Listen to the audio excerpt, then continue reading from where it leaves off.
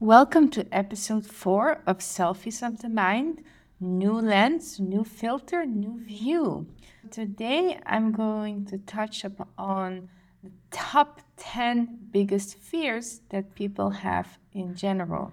This episode is inspired by an article I read where a psychologist therapist was interviewed, and she summed up the biggest fears in the list of top 10 that people face or that people experience.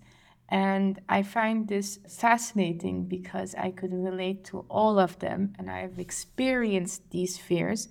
And most of them I have overcome. Others, I still fear them at times, which I think is only normal. As human beings, after all, we will continue to feel fear, but it's all about facing your fears so they don't have power over you.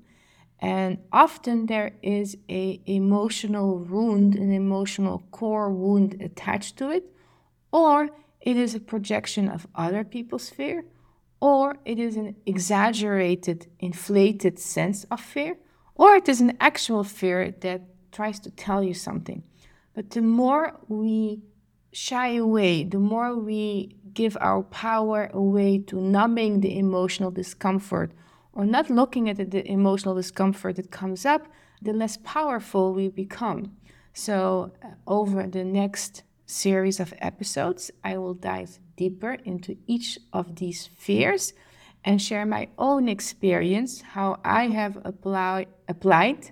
I will try to speak correct English and not make any grammatical mistakes. For those who enjoy laughing at my grammatical mistakes, I will keep on repeating them.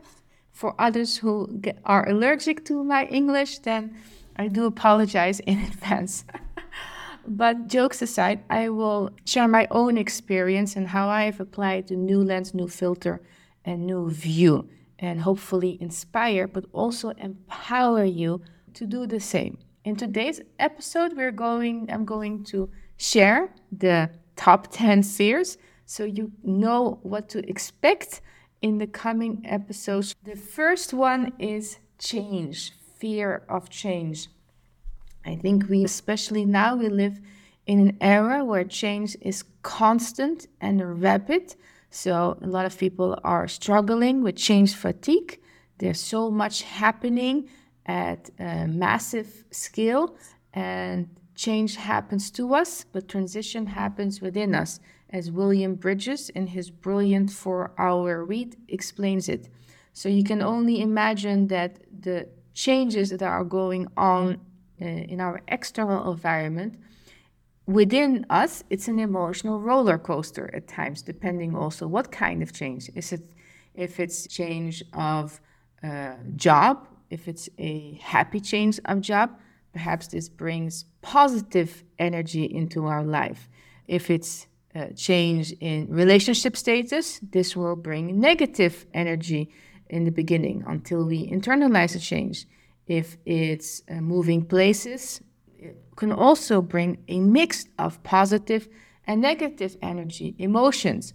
So it is a feeling we feel inside. And at least me, I was actually mind blown when I read his book, because I had no idea how many times I skipped the phases of adjusting internally and allowing time to grow to the internal process of change. So he explains that the first phase is letting go, is grieving the old version.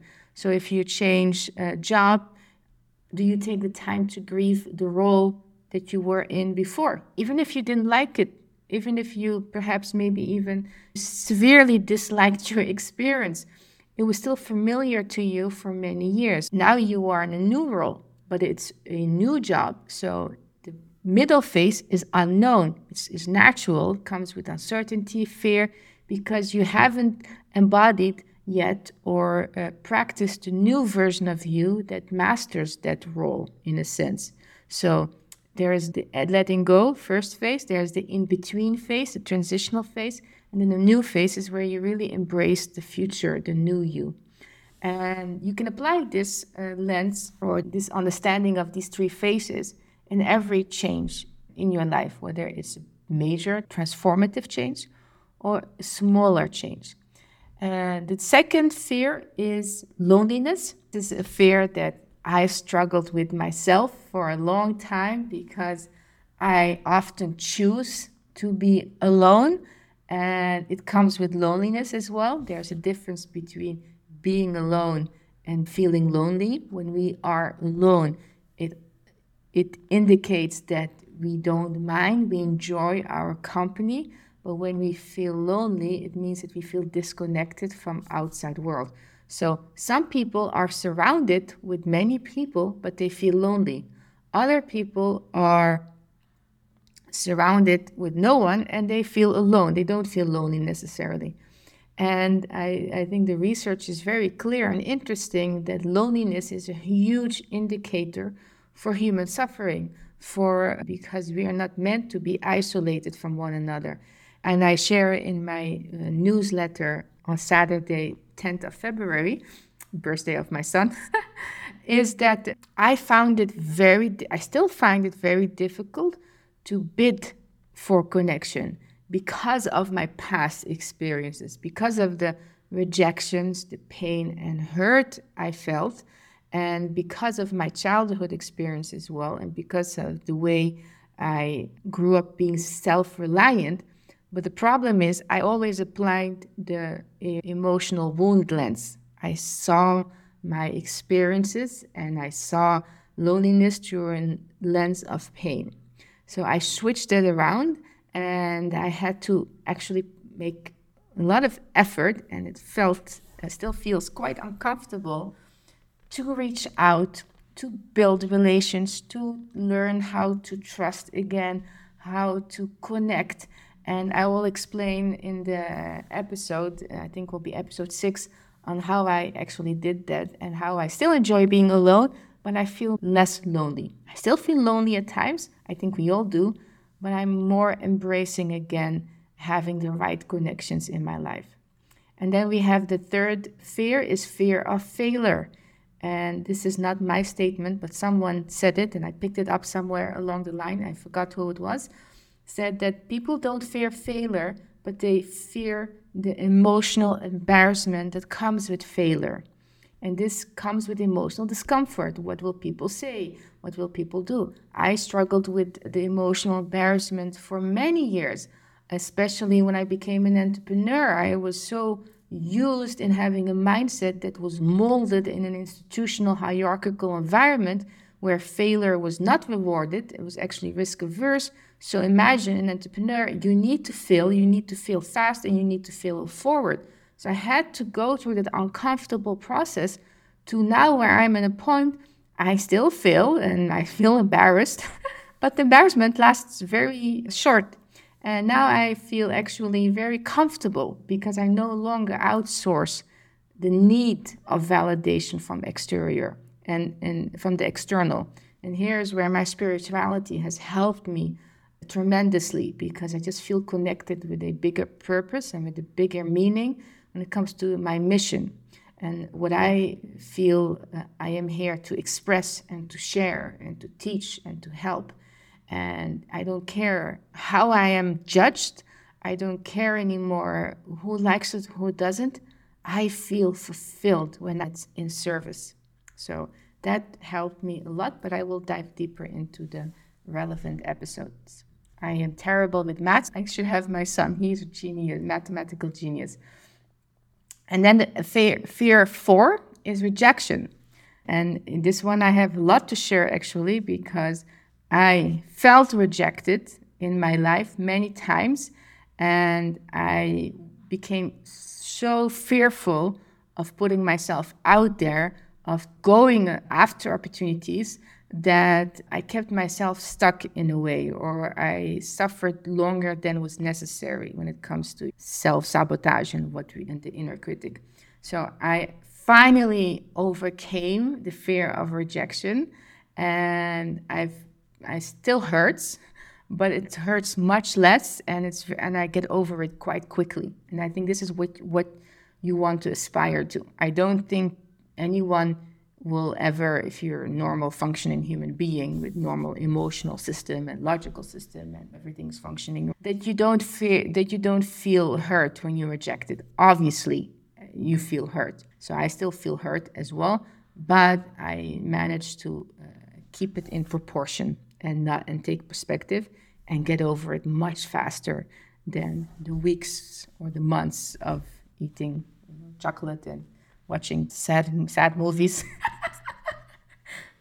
liking quotes that blame the group of people where you feel related to, where the rejection comes from.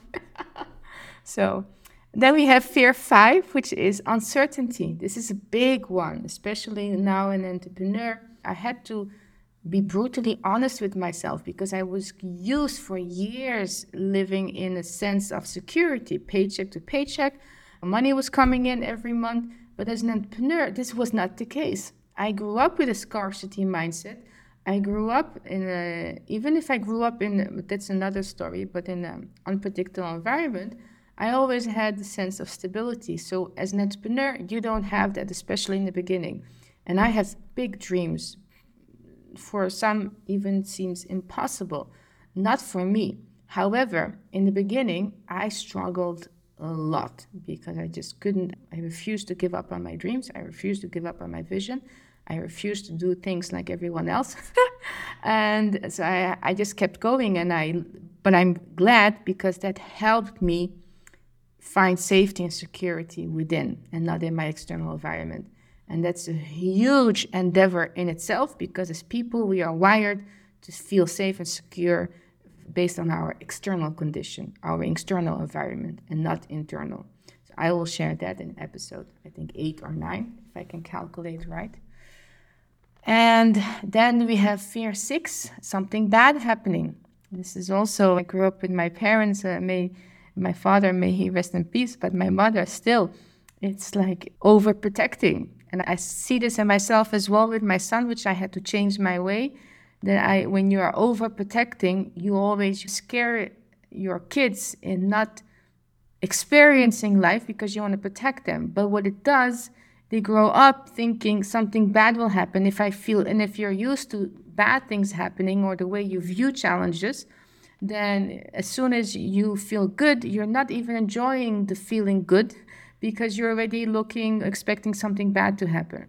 So I worked hard and long on this mindset to actually see life as ebb and flow and to be very balanced in the way I feel about life events.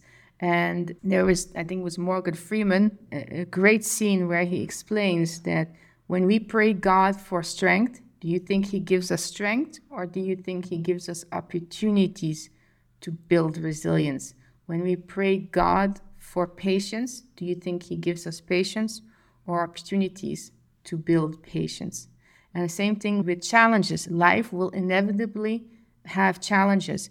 And I shifted my mindset that these challenges, and I think God or the universe really wanted me to get through this and to learn this lesson and have it ingrained. I faced many challenges that I think with the old mindset, I would not have been able to survive even, and I will share them in my newsletters and episodes and my YouTube channel. But I overcame each and every one of them, and they build my character, and they build the way I view life and how I handle and how I stay grounded. And it was anything but easy. I look back at these challenges and the process of building my character, and I am so grateful because the strength that I've developed because of these challenges, I no longer fear if something bad happens. And you can say, be careful what you wish for. I said this several times before, and then something bad happened, but precisely to test me, how will I deal with the situation? And I just deal with it. I feel whatever emotion comes up, and I trust myself that I will figure it out, and I will get through it. What's the worst that can happen? Actually, I asked this question, and the worst did happen. And at the end of the day, I still had a roof over my head. I was still breathing. I was still functioning. The son was alive. The bunny was alive. And that was all that mattered. The people I loved were alive and healthy. And I think feeling your fears and even experiencing your fears brings perspective. The 7th is getting hurt. This one is also big. I love the use of character strengths by Values in Action Character Institute. And when I did the survey, they have 24 universal character. Love was actually on the bottom. And I was surprised because I do have a big heart and I do love. I love a bit too hard, which I had to temper a bit, or at least until I get to know people who are close to me much better before you open your heart. Before you open your heart or before you love, not everyone loves the way you do. So I was confused. Why is this one of my weaker character strengths?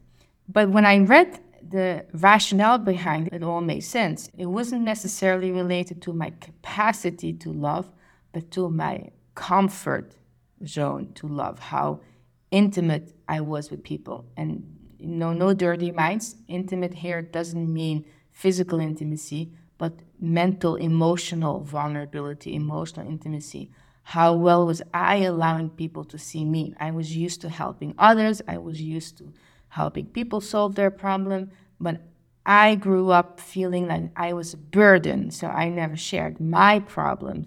I never shared how I felt, which was also not fair to those who did love me and who did want to help me, because I just didn't give them a chance. There obviously are also, we all meet our nemesis or people who just, they're like leaves or branches with the storm or season, they change. So I learned that lesson as well. But in general, I had intimacy problems, vulnerability problems, and that's why I scored low on love. Coming back to the fear of getting hurt, it was precisely because I was so hurt in the past. I was looking at these experiences from a lens of pain, not lens of this is life, right? Life is to be experienced, connections. And when we get attached to people or to relationships or to things, that's when we get hurt the most. It's normal to feel emotional discomfort. It's normal to feel negative emotions when we break up or when something happens or when we are in the argument. It's all part of being alive in this life. And if I look back, and the joyful, the truly intimate, mental, emotional experiences I had, they were all worth it. So I worked through that lens that shifted my mindset, changed the way I viewed it, and that helped me actually score much higher when it came to love. Then we have 8, being judged. I love the quote from Carl Jung, who says, thinking is hard, that's why we judge.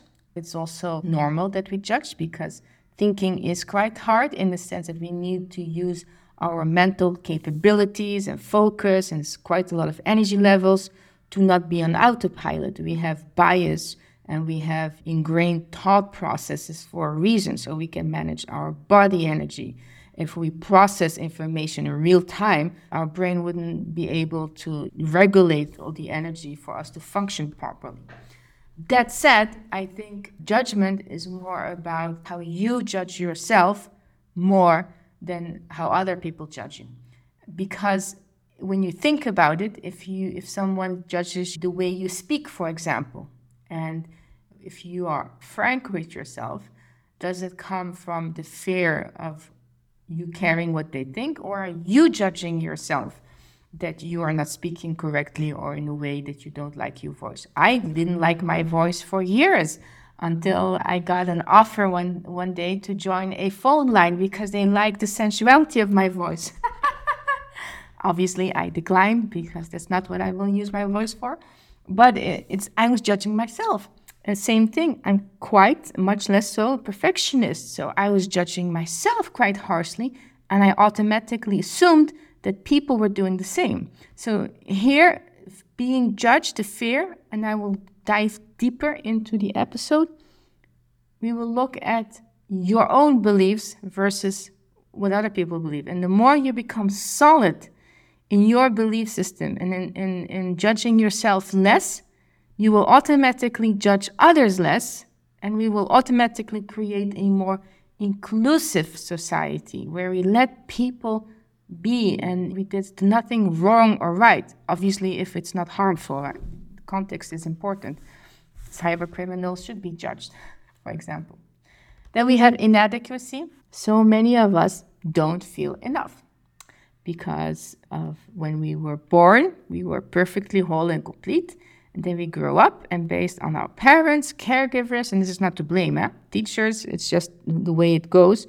We are told to be a certain way, and how many times do we hear no as children? Can you imagine? I do this with my son as well, and catch myself. I say, can I say less no?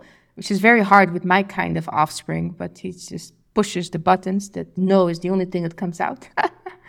But it's growing up already, we make children feel not enough, and that we take that throughout our adulthood and then in life.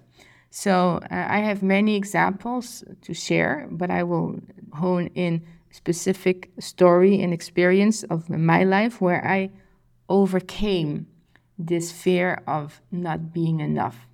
And this was one of the hardest thing I had to learn in my life so far, is to fully accept myself as I am and to stop hiding parts of me that I feel they're not enough or that I fear people will reject, and to just be myself wholly, completely, and accept that people will like it, other people won't like it, but it has nothing to do with my self-worth. What I do is not who I am. And then the last one, number 10, is loss of freedom. And here I will dive deeper into the difference between freedom and liberty. I think we all have the ability to feel free in thought, to feel free in emotion, to feel free in how we respond to our challenges. It's not easy, it's very difficult. An inspiring read that really changed my mind or my perspective is from Man's Search for Meaning, where even in the concentration camp, he managed to find personal freedom. But liberty is related to our freedom of movement. And that is not necessarily always in our control. It depends on where you're born. It depends whether you're in a conflict environment. It depends. Look at what happened. We want to forget about it, but look at what happened during the pandemic, where we were told to stay locked up in isolation at home. Our freedom was not impacted, but our liberty was, our freedom of movement. And I think when you differentiate between these two, you can find emotional freedom without necessarily confusing it with liberty, because a lot of people seek freedom in pursuing liberty. But you can travel to India, to most Zen place on earth, find the most Zen place on earth. I still want to go to India, by the way, but still not feel free. So there you have your liberty, but you still have that inner turmoil and the inner chatter going on. So these are the top 10 fears that I will dive deeper in each week. So every Sunday I will release a new podcast episode. I admit I was a bit enthusiastic in the beginning, but I want to make this quality over quantity. So one episode a week. Make sure you check out my YouTube channel, the EQ Oasis YouTube channel, where I turn my newsletter of finding inner peace during chaos into visuals. So I have videos and snippets, short videos, where I share my own experience on how I find personal freedom, inner peace during challenging times. And you can explore the EQ Oasis. There's a free 7-day emotional intelligence challenge that helps you build an emotional intelligence foundation. And I would love to welcome you in the EQ Oasis membership community as well, where I go much deeper into practical strategies. I hold monthly live coaching sessions and exclusive events for our members. Thank you for listening, and I look forward to speaking to you next week. Bye.